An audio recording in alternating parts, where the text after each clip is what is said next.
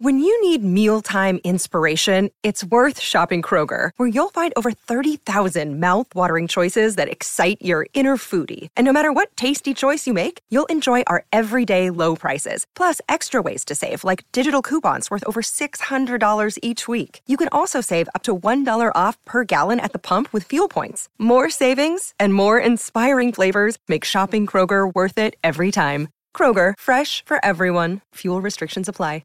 Fulhamish is backed for the season by Ladbrokes.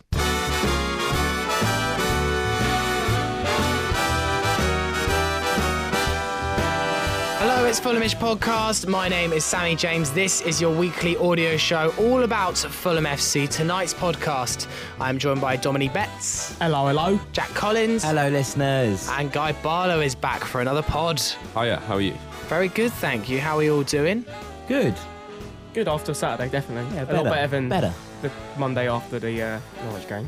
Well, it was a very eventful game on Saturday, which we will touch upon in this podcast. We're also going to be chatting to Lee Adams, who, as you may know, walked with his crew from Fulham to Reading. We'll have that a little bit later in the show. Major respect. Exactly. We're going to be looking back at the Wycombe game as well and looking forward to the Leeds game, plus answering your questions, of course.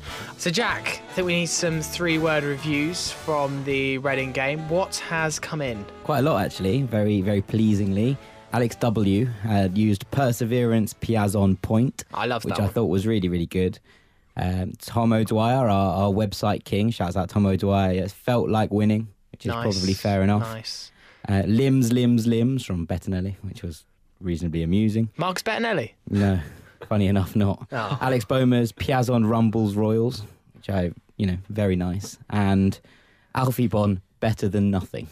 Well, it was better than nothing indeed. A late point rescued by that man, Lucas Piazon. Now, before we come on to the Reading game, we just got to let you know that Fulhamish this season is backed by Ladbrokes. And at the moment, you can bet £5, get £20. That means if you deposit just a fiver, Ladbrokes are going to add another 20 quid to your account. You can get that at bet.fulhamish.co.uk. So, guys, if you had £25 bet in a Ladbrokes account for tomorrow against Leeds, what would you bet for? Nice and quick. Don Betts, what are you going to go for? I think 1-1 correct score. 1-1 correct score. Let's pop that into the system. That would get you £300 if that came in. That's the night out paid for then. Including steak. Including the steak. Got to remember that, Sammy. Jack Collins, what are you going to go for? Both teams to score in a Fulham win. All right, here we go.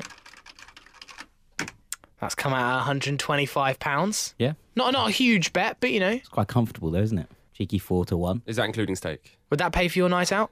Probably not. And that does include your steak. Right, Guy, what are you going to go for? I've gone for Leeds half-time, Fulham full-time. Oh, I love a half-time, full-time. Yeah. Right, here we go. Oh, big odds on that one. 33-1, which would land you a sweet £850, which would buy a couple of rounds in this part of town. In London, maybe, yeah. So if you want to get that deal, bet £5, get £20. Just head to bet.fulhamish.co.uk. But right, on with the Reading game. As said, battling 1-1 draw. Piazon rescuing a point after Liam Kelly put the home side ahead after the hour.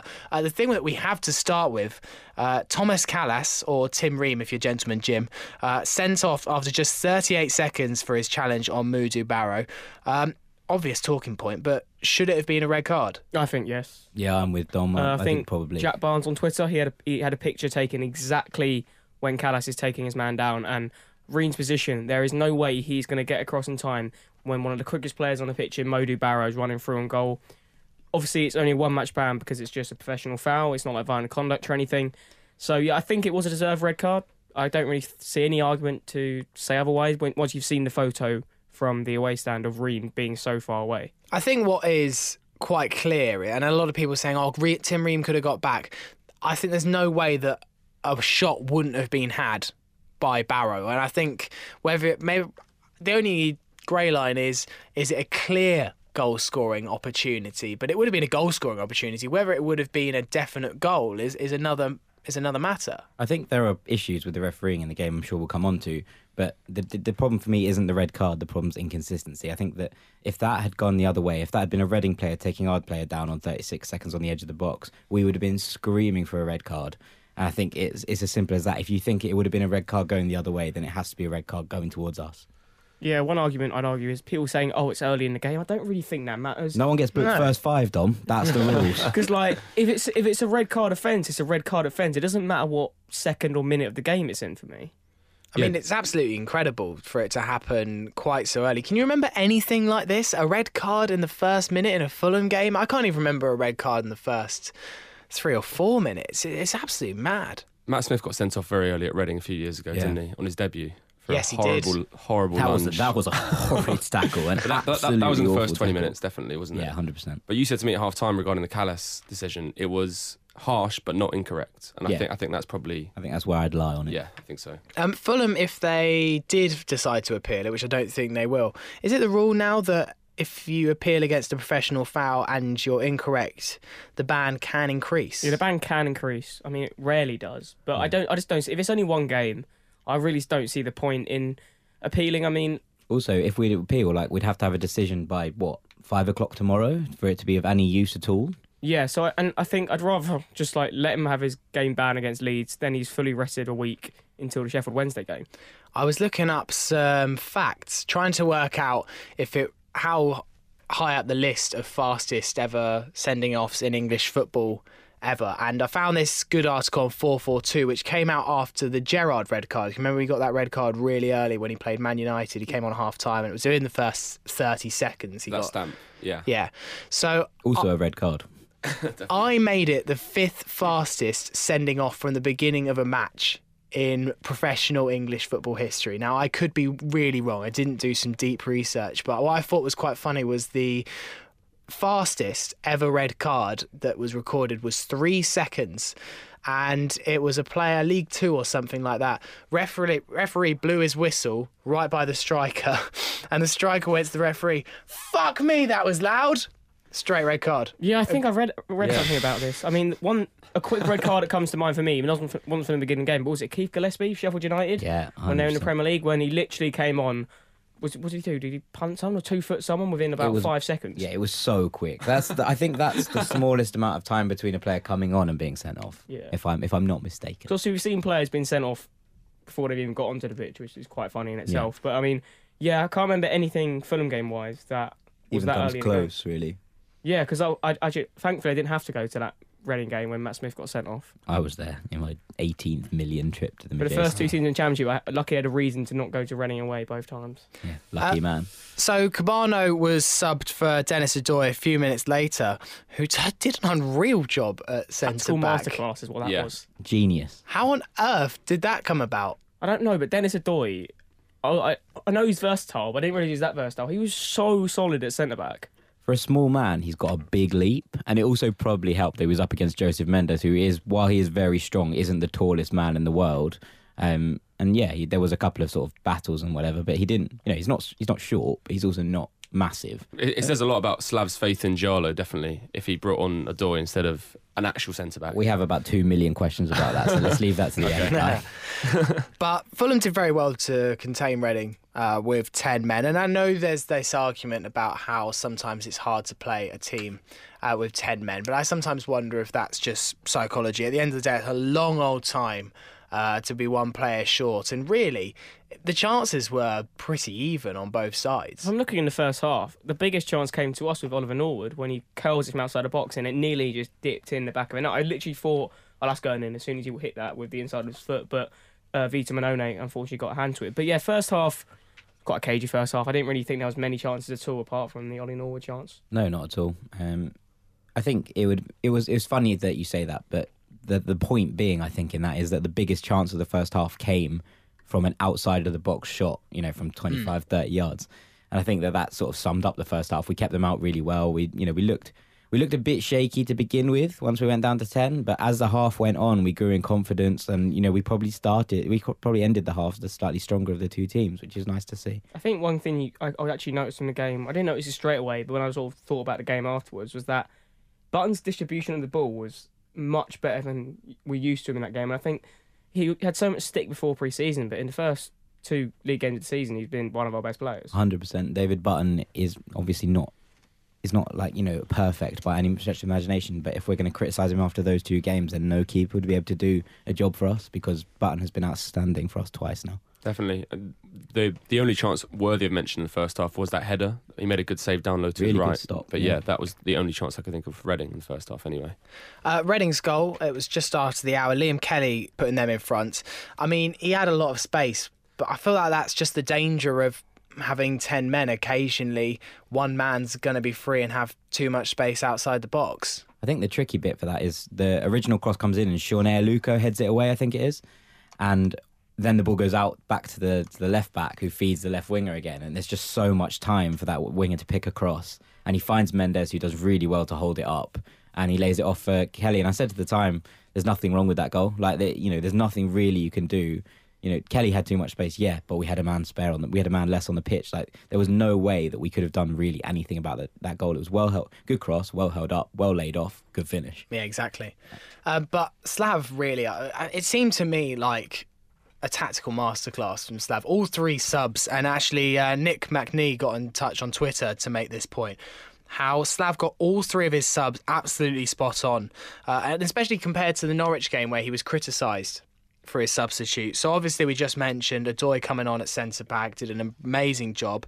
Piazon kind of speaking for itself. And also he was making a lot of chances as well as just the chance that he took. I think with Piazon, he obviously had a point to prove to Reading fans, because I think when he was there, didn't believe he put any work rate in, which is quite weird thinking about it. Really odd, isn't it? Because Really he's like odd our most idea. passionate player. Like, I was speaking to a Reading fan last season when we got Piers on loan at the end of August, and he was like, I don't know why you've got him, Don, mate. He hasn't got any passion or work rate, typical South American player. I was like, okay, we'll wait and see. And you see how much the goal meant to, because he was getting booed, and so he cupped his ears straight to the Reading fans. He didn't care about the Fulham fans to start off with, and then eventually celebrate in front of us when you can just see one Fulham fan at the bottom and the whole banners on the bottom part of the stand, which looked quite funny. But yeah, from the goal, it was quite funny, because Reading is supposed to be this team who play it really well from outside the back, and it's Van den Beek just giving it away to Piazon, and then he runs through and goal, beats one man and slots it into the back of the net. He had a nightmare after coming on. Yeah,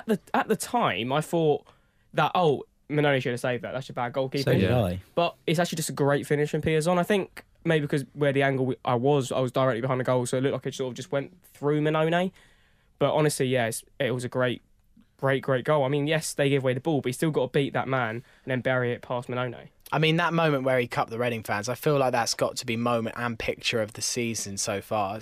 It might be. We haven't got that much. We haven't got that much to choose No, from. I thus realise far, it's only in 2 fairness, games Sam. in, but still. Yeah, I 100%. didn't notice till after the game because I was too busy cupping the Reading fans. But I don't think there's ever been a game when I've run over to the home section when we've scored, because I'm not usually someone to do that. I'm usually someone to celebrate. But yeah, it just seemed like my entire row was just charging towards the home end.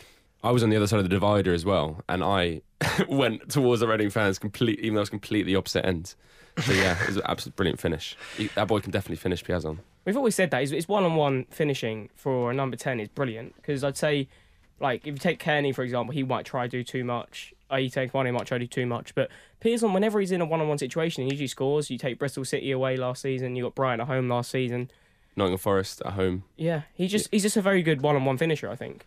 On that point, I'd quite like to quote myself. Oh yeah, from your defence of Piazon. Yeah, 100%. I'm just need to quickly find it. I think, didn't the BBC Radio Berkshire commentator say it was a mistake to bring Piazon on? I heard that on Twitter. So, because he's not the type of player you want to bring on when you've got 10 men, because of the supposed lack of work rate. BBC Radio Berkshire, they're Sammy's best mates over Yeah, there. They are. I was on there on Friday night, BBC Radio Berkshire. Mate, you love it. I freaking ate it. Here's the quote.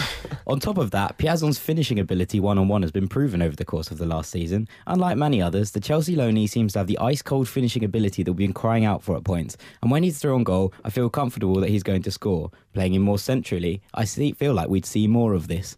Point closed. Done. Yeah, we don't need to boost your ego anymore, Jack. Well done, Jack.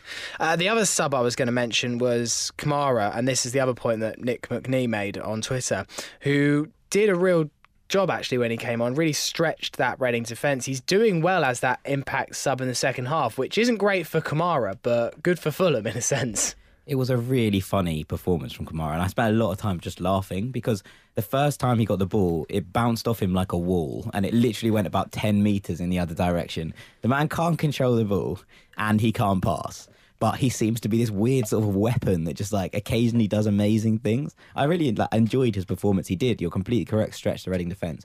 I still don't think he's very good. Like, I really don't actually think he's a very good footballer, but he is a useful weapon. He's played like 40 minutes in total, hasn't he? I mean, it'd be hard to judge him based on that. Okay, obviously. But just in terms of his technical ability, and also I've heard rumours from various camps that Camara is a bit of a joke figure on the old training ground.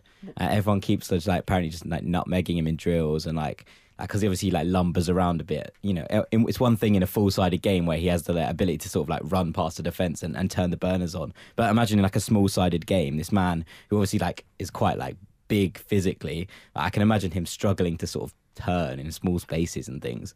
And apparently they're all a bit just nutmegging him all the time. And well, it's hilarious that is. I mean, he's quite an expensive person to have as a nutmegging weapon that occasionally comes off the bench. I don't really mind. If he does that and we win games because of it, it's all worth the outlay.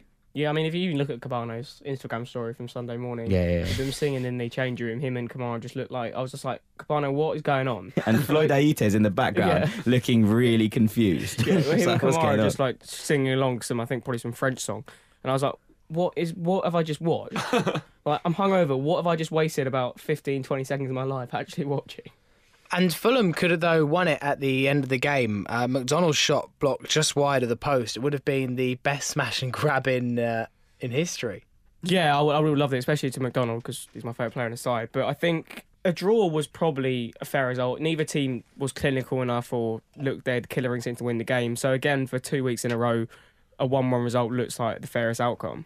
I think one thing we may have not mentioned is that Norwood block at 1-0.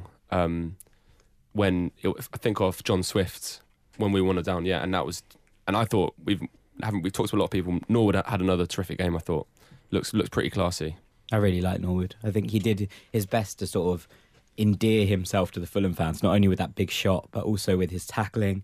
He was massive in the challenge in the second half, and we said last week that he was trying to cover McDonald, and McDonald's perhaps a more physical kind of beast.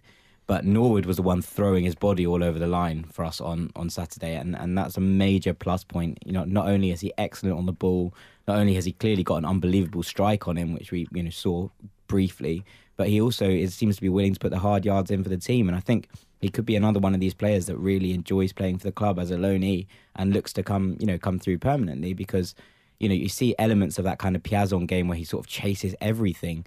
And Norwood was very much similar on Saturday, and I hope we see more of him. Yeah, we looked at our midfield three, and obviously it was it's been what's been so critical to our side. And I kind of wanted to make the point, but I wasn't sure if it was actually correct. Is that I reckon out of the three, Kearney's the one you miss least when they're out of the side. 100%. He may be the best player technically out of all three of them, but what McDonald and Johansson add to our team is much more than what Kearney actually does, because we've got so many good attacking players, the likes of Cabano, Aite, Aluko, who can fit into that role itself, and obviously Piazon. So I think if any of those three are going to be injured, Kearney's probably the least one to worry about. Kearney's obviously the best 10 in the league, I think, by some distance. But the problem is, in our system, the 10 isn't as crucial as everything else, and the difference we have is the work rate of those middle three. And when we had, obviously Kearney and Johansson and Norwood last week, Kearney's lack of work rate really impacted us late in the game, and it was when Norwich really started to get space, and that didn't happen at all against Reading. There was at no point did I feel like the midfield lost their dynamism or lost their kind of impetus, and the three of them charging around. Steph again didn't have a great game. And it's the point about Steph, and it's the same thing about K-Mac. When K-Mac doesn't have great games, you don't notice because of the amount of effort he puts in. Technically, yeah, he might misplace more passes than he's used to, but also he's still charging around, making blocks, making tackles, making space and opening up things. And I think that's so crucial as compared to, a Kearney shot or a pass can, score the one goal that makes the difference, agreed. But if you don't have that kind of base of defensive stability, you fall apart. And that's what we saw at the end of Norwich and what we didn't see against Reading. Well, a little bit of a gear change here. Earlier on, I spoke to Lee Adams, who you may know on Twitter as Matchworn Shirts One. There was a group of Fulham fans on Saturday who walked all the way from Craven Cottage to the Medeski Stadium. They raised loads of money for the charity Calm. I started off by asking him exactly how far they went. We set off from Craven Cottage at 7:30 Friday evening. There was 10 of us, great group of lads. We had such a laugh on the way. We were laughing, giggling and pushing each other through. The camaraderie between a lot of us was superb. Helping each other out was just amazing, and we showed proper unity and togetherness, really. Julian worked it out. We walked 47 miles in the end. Wow. Time-wise, I think about 14 hours. We stopped for a little bit every now and then, gee ourselves up and go. The youngsters were on the floor, laying out, as you've seen on social media. The older lads, me, Julian, Keith and Peter were standing up, not wanting to sit down, because if we sat down, that was it. That was game over. We weren't getting back up. I've just seen on Just Giving that you've raised over £7,000 for Calm, which is Campaign Against Living Miserably, and they campaign for mental health awareness for male suicide, which, as we all know, has been such a huge problem that's been growing in the last few years particularly. You must have been really chuffed, though, at how much you guys have raised. It's a huge amount of money. Oh, Sammy, I'm absolutely, literally blown away. I'm absolutely flabbergasted with the response that people have been giving me personally. I've had so many direct messages where people have been speaking openly about their fight against depression, and I've never seen anything like it. When I got to the grounds, I literally just had a tear in my eye. I just thought to myself, do you know what? Out of all the things I've done in life, this is probably one of the greatest things. Apart from having kids, this is definitely the greatest thing I've ever achieved. It's got people talking, which to me, you know, the £7,000 is money, and to me, money's materialistic. £7,000 have got more people talking, more people know about Calm. So in the long run, I hope that people can use Calm if needed. They can pass it on to friends, family, loved ones that need it, and just kind of get men talking. And as I say all the time, the stats behind the male suicides in the UK is just alarming. Every 2 hours a male commits suicide in the UK. That's 12 a day. That's a football team a day. And like you said, it's got bigger and bigger over the last couple of years. And I was in a meeting with Calm the other day, and they can't believe how many Fulham fans are actually talking about it. So I'm personally, from me and Calm, we're both saying massive thank you to the Fulham fans that have absolutely backed this, and the Reading fans as well. They engaged highly, they donated, and when we got to the stadium, they were just patting our backs, saying well done.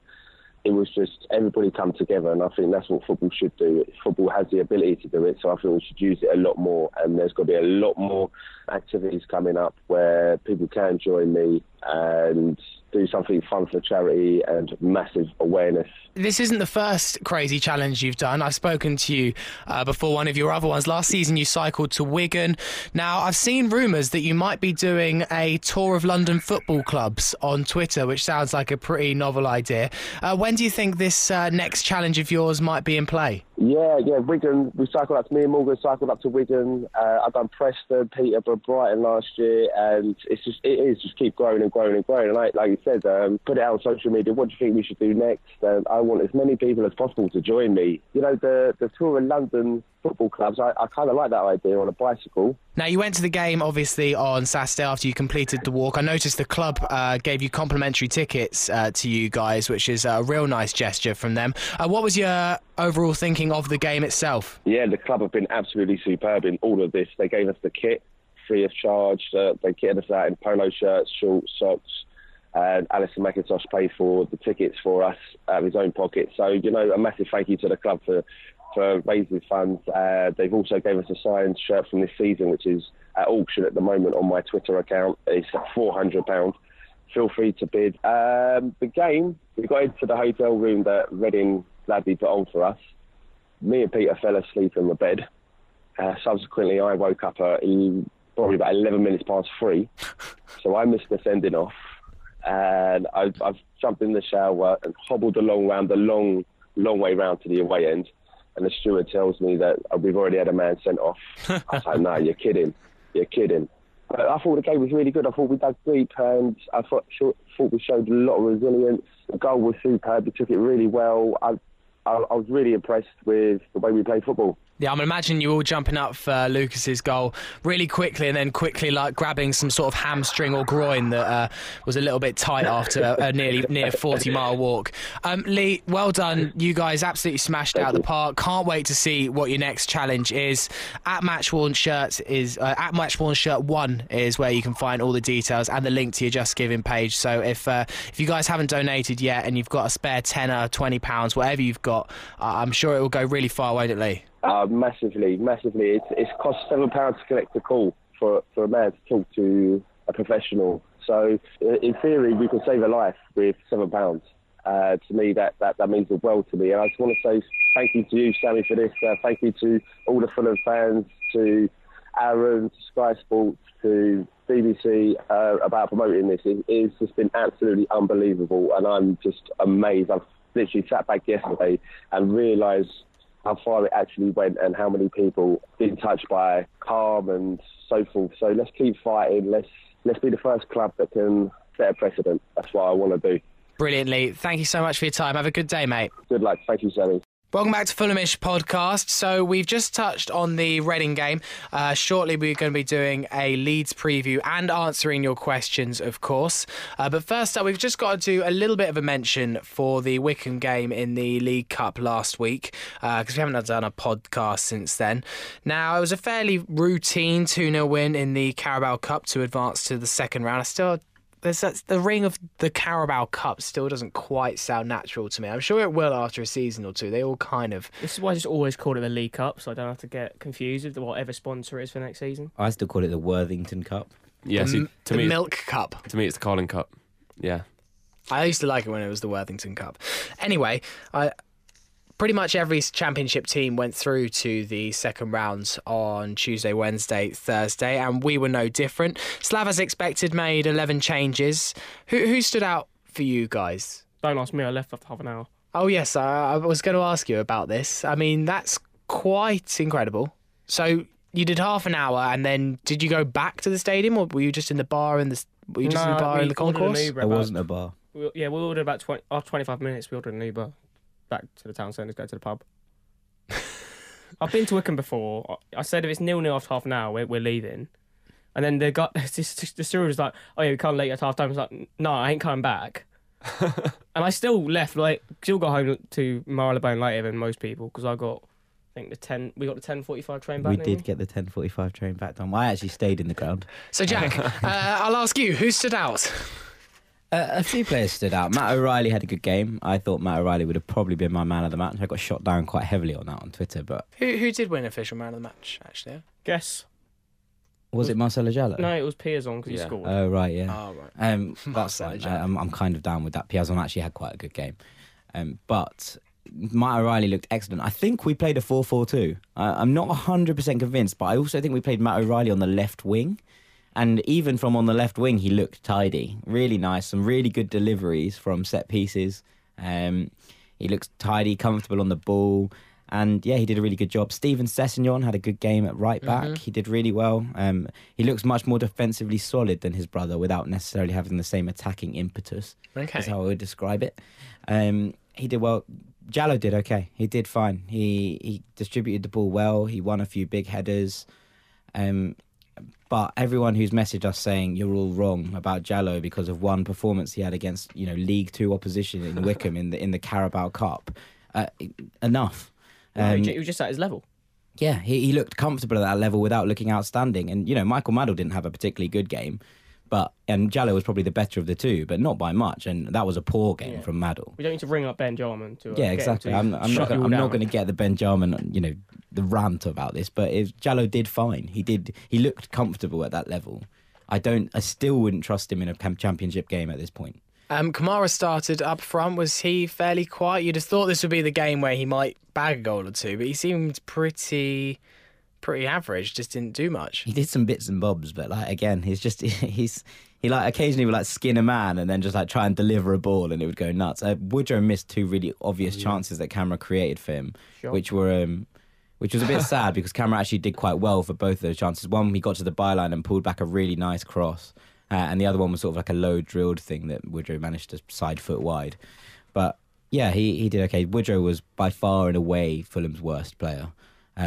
by some distance. I'm truly shocked by that information. Well, it was his performance in the what was it last season? Whatever it was. League Cup last season against Bristol City, which did it for a lot of fans, did it for me, and I'm pretty sure convinced Slav that he wasn't a good enough option. So potentially he's soiled his name again. I thought you meant against Leyton Orient because he was actually quite good in that game. No, I actually meant against Bristol City. Yeah, he was very poor against City and he was very poor against Middlesbrough as well. Well, there's a rumour just this afternoon about Burton re-signing him on loan from Sky.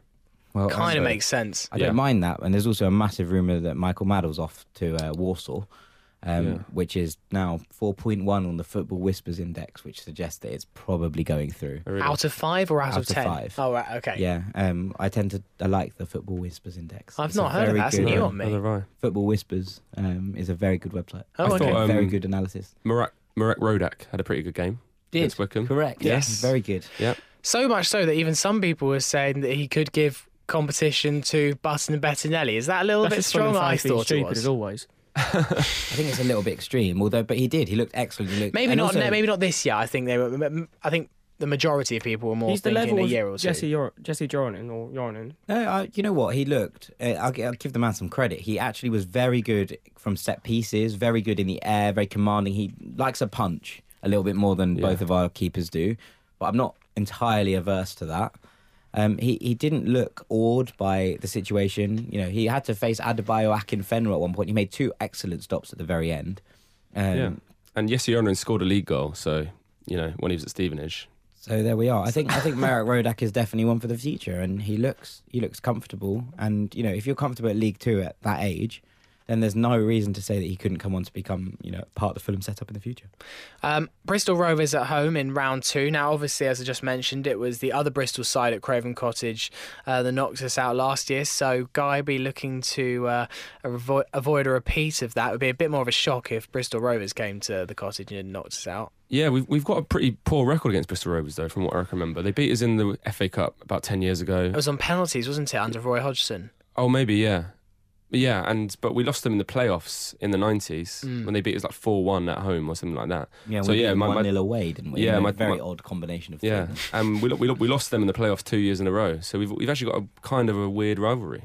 So yeah, it'll be an interesting game. They're quite poor. They've lost both opening games of the fixture. They obviously must have won in the cup, but they lost their opening 2 league fixtures, and they lost this weekend 4-1 to Peterborough. It was an absolute demolition job as well. It wasn't a 4-1. They got 2 lucky goals at the end. It was a complete rout. So they haven't started well, and we shouldn't be worrying whether League 1 sides are starting well or not. But at the same time, someone in form is always going to be dangerous, and they don't look like they've hit that gear yet. So that's probably a positive for us. Okay, we'll be back with a Leeds preview after this. Hello listeners, here at Fulhamish we love beer, and if you love beer too, you can get a free 8-pack case of delicious Norwegian beer from our friends over at Beer 52. All you have to do is pay £6.95 postage and packaging, and you can find this offer if you go to beer52.com and use the promo code Fulham. That's beer52.com using the promo code Fulham. One take! So welcome back to Fulhamish, and tomorrow evening, as we are right now, you're probably listening to this on the morning of, there's a beautifully scheduled Tuesday night trip to Ellen Road to face the side that we pipped to the playoffs last season.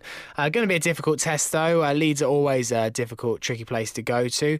Thomas Christensen had a decent start to the season, picked up 4 points out of 6, although arguably fairly lucky to take a point against Preston on Saturday. Yeah, I mean, I was speaking to my mate Alex. He went to the game. He was back in Leeds for both the League Cup against Port Vale and then the League game on the weekend. He said, yeah, there wasn't really anything in the game.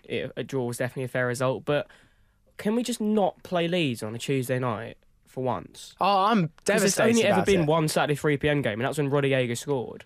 Like, it's the exact same match day as last season. Exactly. I know. Well, I enjoyed that and Saturday one. That's the one I went to. I could not don't want a repeat of last season. That was not fun.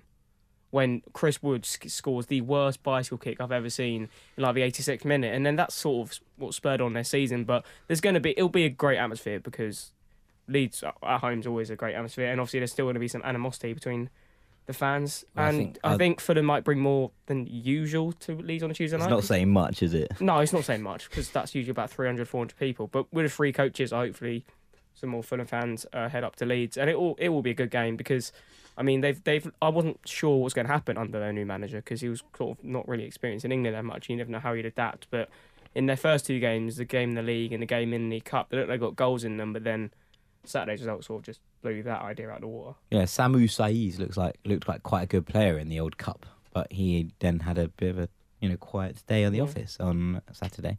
So one of those. They were quite lucky, I'd argue, to get all 3 points from Bolton.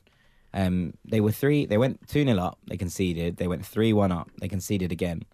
And they're hanging on a little bit towards the end. They were very much hanging on towards the end. And I don't think that's anything to think about in terms of us because Bolton actually scored all of their goals from set pieces. And I can't remember the last time we scored from a set piece. They have for the last 15 years. Yeah, but I can't remember the last time we scored from a set piece. Wickham away? I don't think that's gonna. Wickham away last week. Okay, all right, in the league. Probably Sigurdsson Ipswich last Boxing Day. Yeah, so I think that says enough about our kind of record from set pieces than anything else. But such is life. But I think we'll have the thing to trouble them. I think we can see what's gonna happen. I think we have the pace and power to worry Leeds, and I think that with Cabano having had a rest on the weekend, he'll be fit and firing to go. I think Aite is probably going to be out, which I'm not that fussed about, if I'm perfectly honest. No, I take Cabano and Aluko over Aite. Every I know day Ben of the would week. like to hear that, but I think I'd rather take Cabano because Aite's good, but I feel like Cabano adds more going forward. Like he'll get that scrappy goal, whereas I feel like Aite tries to do too much of the ball. It worked against Norwich. Let's not mug the man off too much. But yeah, I would rather have Cabano on the wing than Aite. I weirdly like Cabano away from home as well. He suits that system. Or just play him in the false nine we did at Newcastle away and he's just winning every single header. Yeah, but we have to play Cess at left back because we don't have any other left backs. Dennis, mate. Dennis is playing centre back. Well, that's a whole other question. Guy, there was late drama last season in both games, and now you've bet on a Leeds half-time, Fulham full-time, so you clearly think there's going to be drama in this game. Do you think we'll see a repeat a little bit of last season? Do you think there's going to be goals? It depends how we set up to play. I think it's the old mantra in the Championship, isn't it? Draw your away games, win your home games. And I think that is what Slav kind of goes for on most occasions. So I wouldn't be surprised to see a fairly defensive lineup, maybe with a false nine. And when I say defensive, I just mean false nine. But yeah, I'm not sure too many goals, but hopefully we can come from behind and get that bet. And that centre-back dilemma, do we think it's actually going to be Dennis Odoi? There's no reason why he shouldn't be playing there after how he played on the weekend. If it's true that Maddles are going away as well, I just don't think that you can expect to see any and more of Michael Maddle. And for me, 100% the obvious choice after the way he played this because you may weekend. argue he's small and Chris Woods is big, physical striker, but the leaps he was getting on Mendes on the weekend were exceptional, and I think Ream's 6'3", so I think there's no reason why Odoi shouldn't be the other centre back. Dennis is also 92 jumping on FIFA. He's unbelievably good at jumping in the air for a very small man. So there you are. That's why he got all those leaps on Joseph Mendes. And Leeds probably will play one up top in Chris Woods, so that might make it slightly easier if they can, double team. Maybe Chris Wood will be unsettled by the rumours surrounding his future. Leeds knocked back a £16 million bid today for Chris Wood. From who? Burnley. But Chris Wood to Burnley would be the most Burnley transfer of all time. Apart from Phil Bardsley. He is white. He's white and he's a big physical guy. Sean but Dyche he's no Sam Vokes, so It's the worst 30-goal season I've ever seen last year. For Chris Woods. genuinely awful. Although I think I would take him in our team. Maybe. Yeah, 100%. Is that the only thing that maybe Jallo might be a better choice than Odoi tomorrow? Is that Chris Wood's not got pace? No. And that you've got Tim Ream and Jallo, and he would compete more physically with Chris Wood. That's just incorrect. Imagine how much fun Calvin Phillips will have running through on goal if Marcelo Jallo is the centre back. Yeah. I'm just playing devil's advocate, Jack. Of course, I'm Playing devil's avocado again. I love it. It's my Fulham. favourite. It's my favourite position. Devil avocado and toast. My favourite half-time snack. Okay, well, we've moved on to it a bit quicker than I would have anticipated. But Jack, is it worth opening the post bag? We've got loads of questions. We actually do have loads of questions. Right, so the first question that we've got is an email question that we got last week. And it said, certain panel members slated Marcelo Jallo during pre-season friendlies, but also claimed that results weren't important and individual sharpness that was. Considering Jallo's performance on Tuesday night in a competitive fixture, has the panel's opinion of him changed? Don Bet? No, it has not changed. Guy? He was playing against the League Two side. Grow up. No, he just seems like a big lump, doesn't he? Without the lump qualities. He did actually pass the ball very well, giving the man where his due is. Sammy? I am still not fully against Marcelo Diallo. I'm still giving him a little bit of time. Obviously, he looks to be a very strange signing, but he did do okay against Wycombe. I still think there is potentially a small place for him as backup. We can't expect too much quality as Championship defensive backup, because if they were that good, they wouldn't want to be sitting on the bench guaranteed every single week. So I think there's a place for him. I think that although the signs are looking bad, I think that it's too early to judge a player when we haven't really seen him. I kind of agree with you. I think that Wycombe performance is nothing short of being ludicrous to judge him on, because you can't say that a player coming off a League Two game, basically, is good enough suddenly to start in the Championship.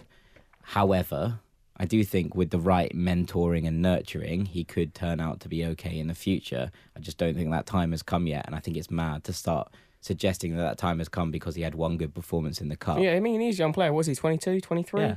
So he's just not great or good enough to get into our side at the moment. I've no doubt that you've seen glimpses of where he could be good and could be a great player. Well, not great player, but like a Championship level player in 2 or 3 years' time. And I think he's okay to have in the squad if you need to bring another centre back in and to play in the Cup games. But yeah, I think it's ludicrous to suggest he should be even playing on Tuesday. I think though, if he does need some modelling work to top the wages up in London, I feel like he'd have a strong shout. Yeah, he's a good-looking man. He does love the greasy look. Thank you very much to Patrick Clifford for that question. We've just got a brand new question via our email, so we're going to address that, which is, we're going live. I've not read this question, so this could be random. Dominic Pickering says, guys, I enjoy the show over here in Florida. Oh, thanks for listening, Dom. We appreciate it. Here's my question. Visit Florida. Yeah, visit Florida. If all players are fit and you have to pick a midfield three from TC, Steph, K-Mac and Norwood, who would you pick on current form? And more to the point, who would you leave out? I think I'd pick... On current form, yeah, he's on current specified. So on current form, I'd drop Johansson and keep Norwood, McDonald and but it's tough because Kenny's not fit.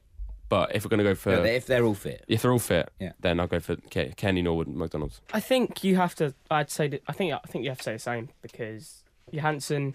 I don't want it to happen what happened at Celtic. I mentioned it, I think a couple of weeks ago, that he didn't do anything in the second season. Yeah. But I think he was like that at the start last season. And then after a month or two in, when he came back into the side, him and McDonald was that pivot we were looking for. Because for the first few months of the season, we didn't know what our best 11 was. And I still don't think we do. Because, I mean, yes, you'd assume it would be McDonald, Johansson, Kearney, same as last season. But there's been a pre-season. Kearney's got his injury. So I think, yeah, I'd say Kearney, Norwood and McDonald as well. See, I would agree back to your point earlier that I think that Steph and K-Mac are the two more undroppable players of that midfield trio, and I think that we can cope without Tom Kearney. I'm actually not sure Norwood would be the person that I would replace Tom Kearney with. Yeah, I wouldn't argue bringing, let's say you have McDonald and Johansson and bringing up, I don't know, Piers on at number 10. That was exactly what I was going to say. I just don't think, on current form as stated, you can drop Norwood, because I think he's been our best midfielder in the first 2 yeah. So season. To answer Dominic's question more specifically, I would actually slightly disagree with Guy and with Dom and say Steph, K-Mac, Norwood. I would drop TC as well, so that makes two of us, Sammy. So that's 2-2. That's interesting. 2-2 from the Fulhamish panel. Cracking question though, Dominic. Good question. This one from Nathan Mack on Twitter. We had 14 draws last season. When do these results start to become a concern, and how can we turn them into wins? Scoring more goals. Good. Simple as. Guy? Well, we scored a lot. We scored the most goals in the Championship last year, didn't we? And that still didn't address it. That was what I was about to say. Maybe concede less. Concede fewer. Yeah, there you go.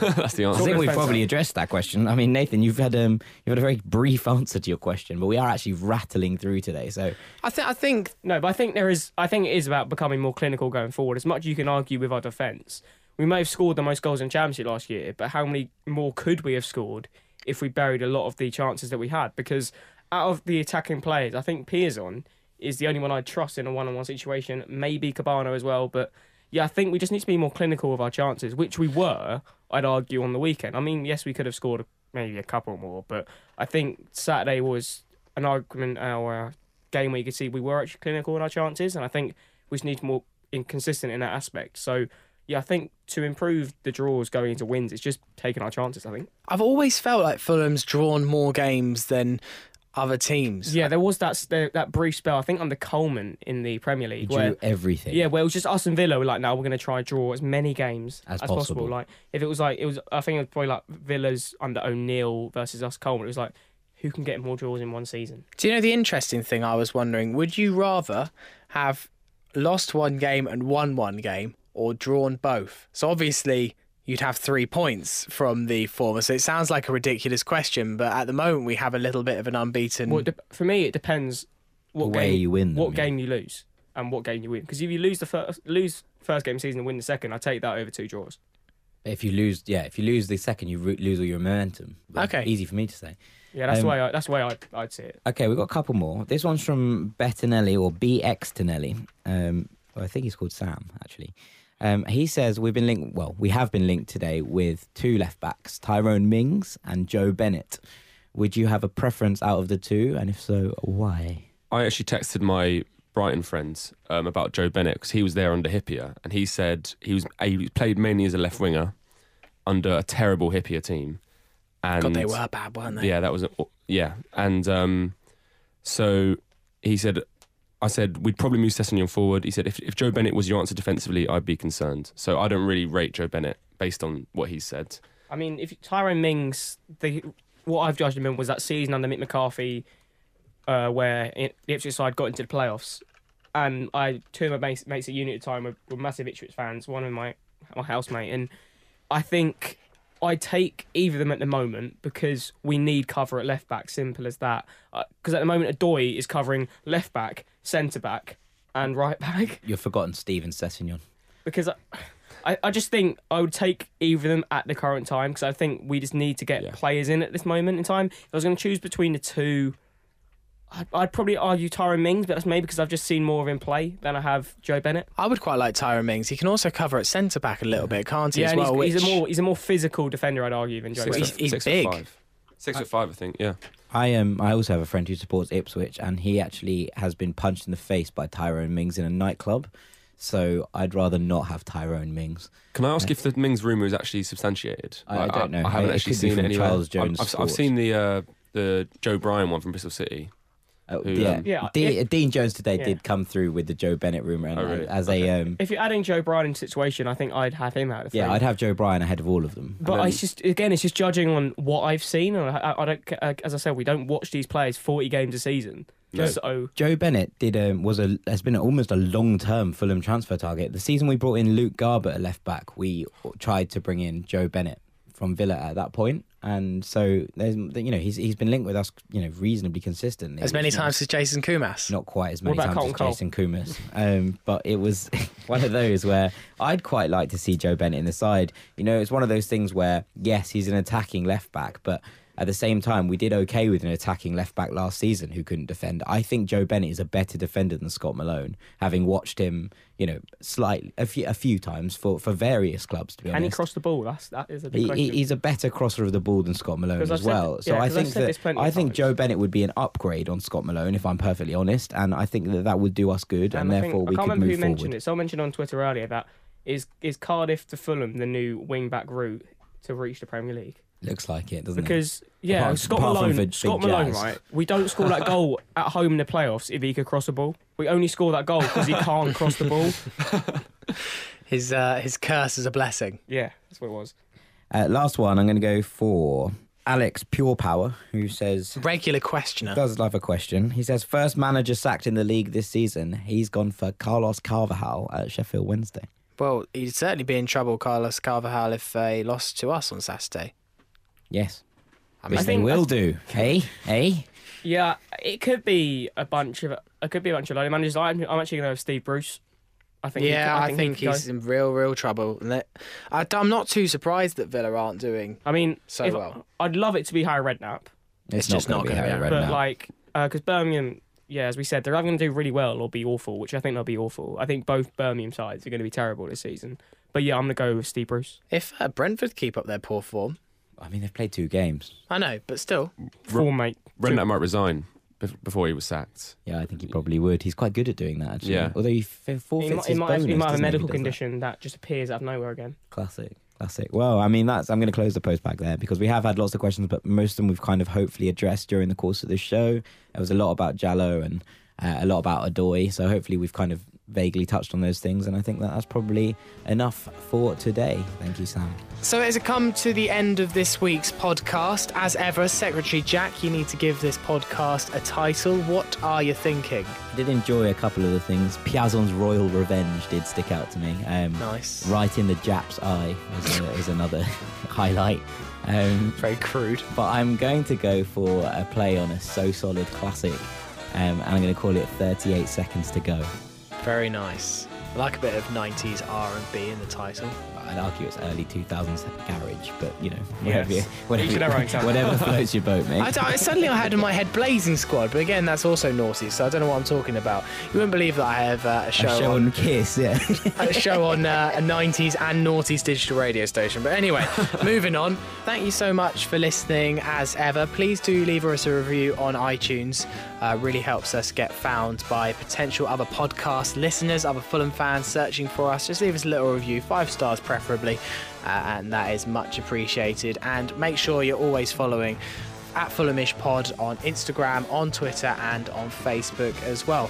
We're going to be back on Thursday night. We're doing a special midweek pod looking back at the Leeds game and looking forward to the Sheffield Wednesday game, the second game of the season back at the Cottage. So Dom Betts, thank you very much. It's all right. Jack Collins, thank you very much. Thank you, Sammy. And Guy Barlow, thank you very much indeed. Thank you. See you next week. Bye. Toodles.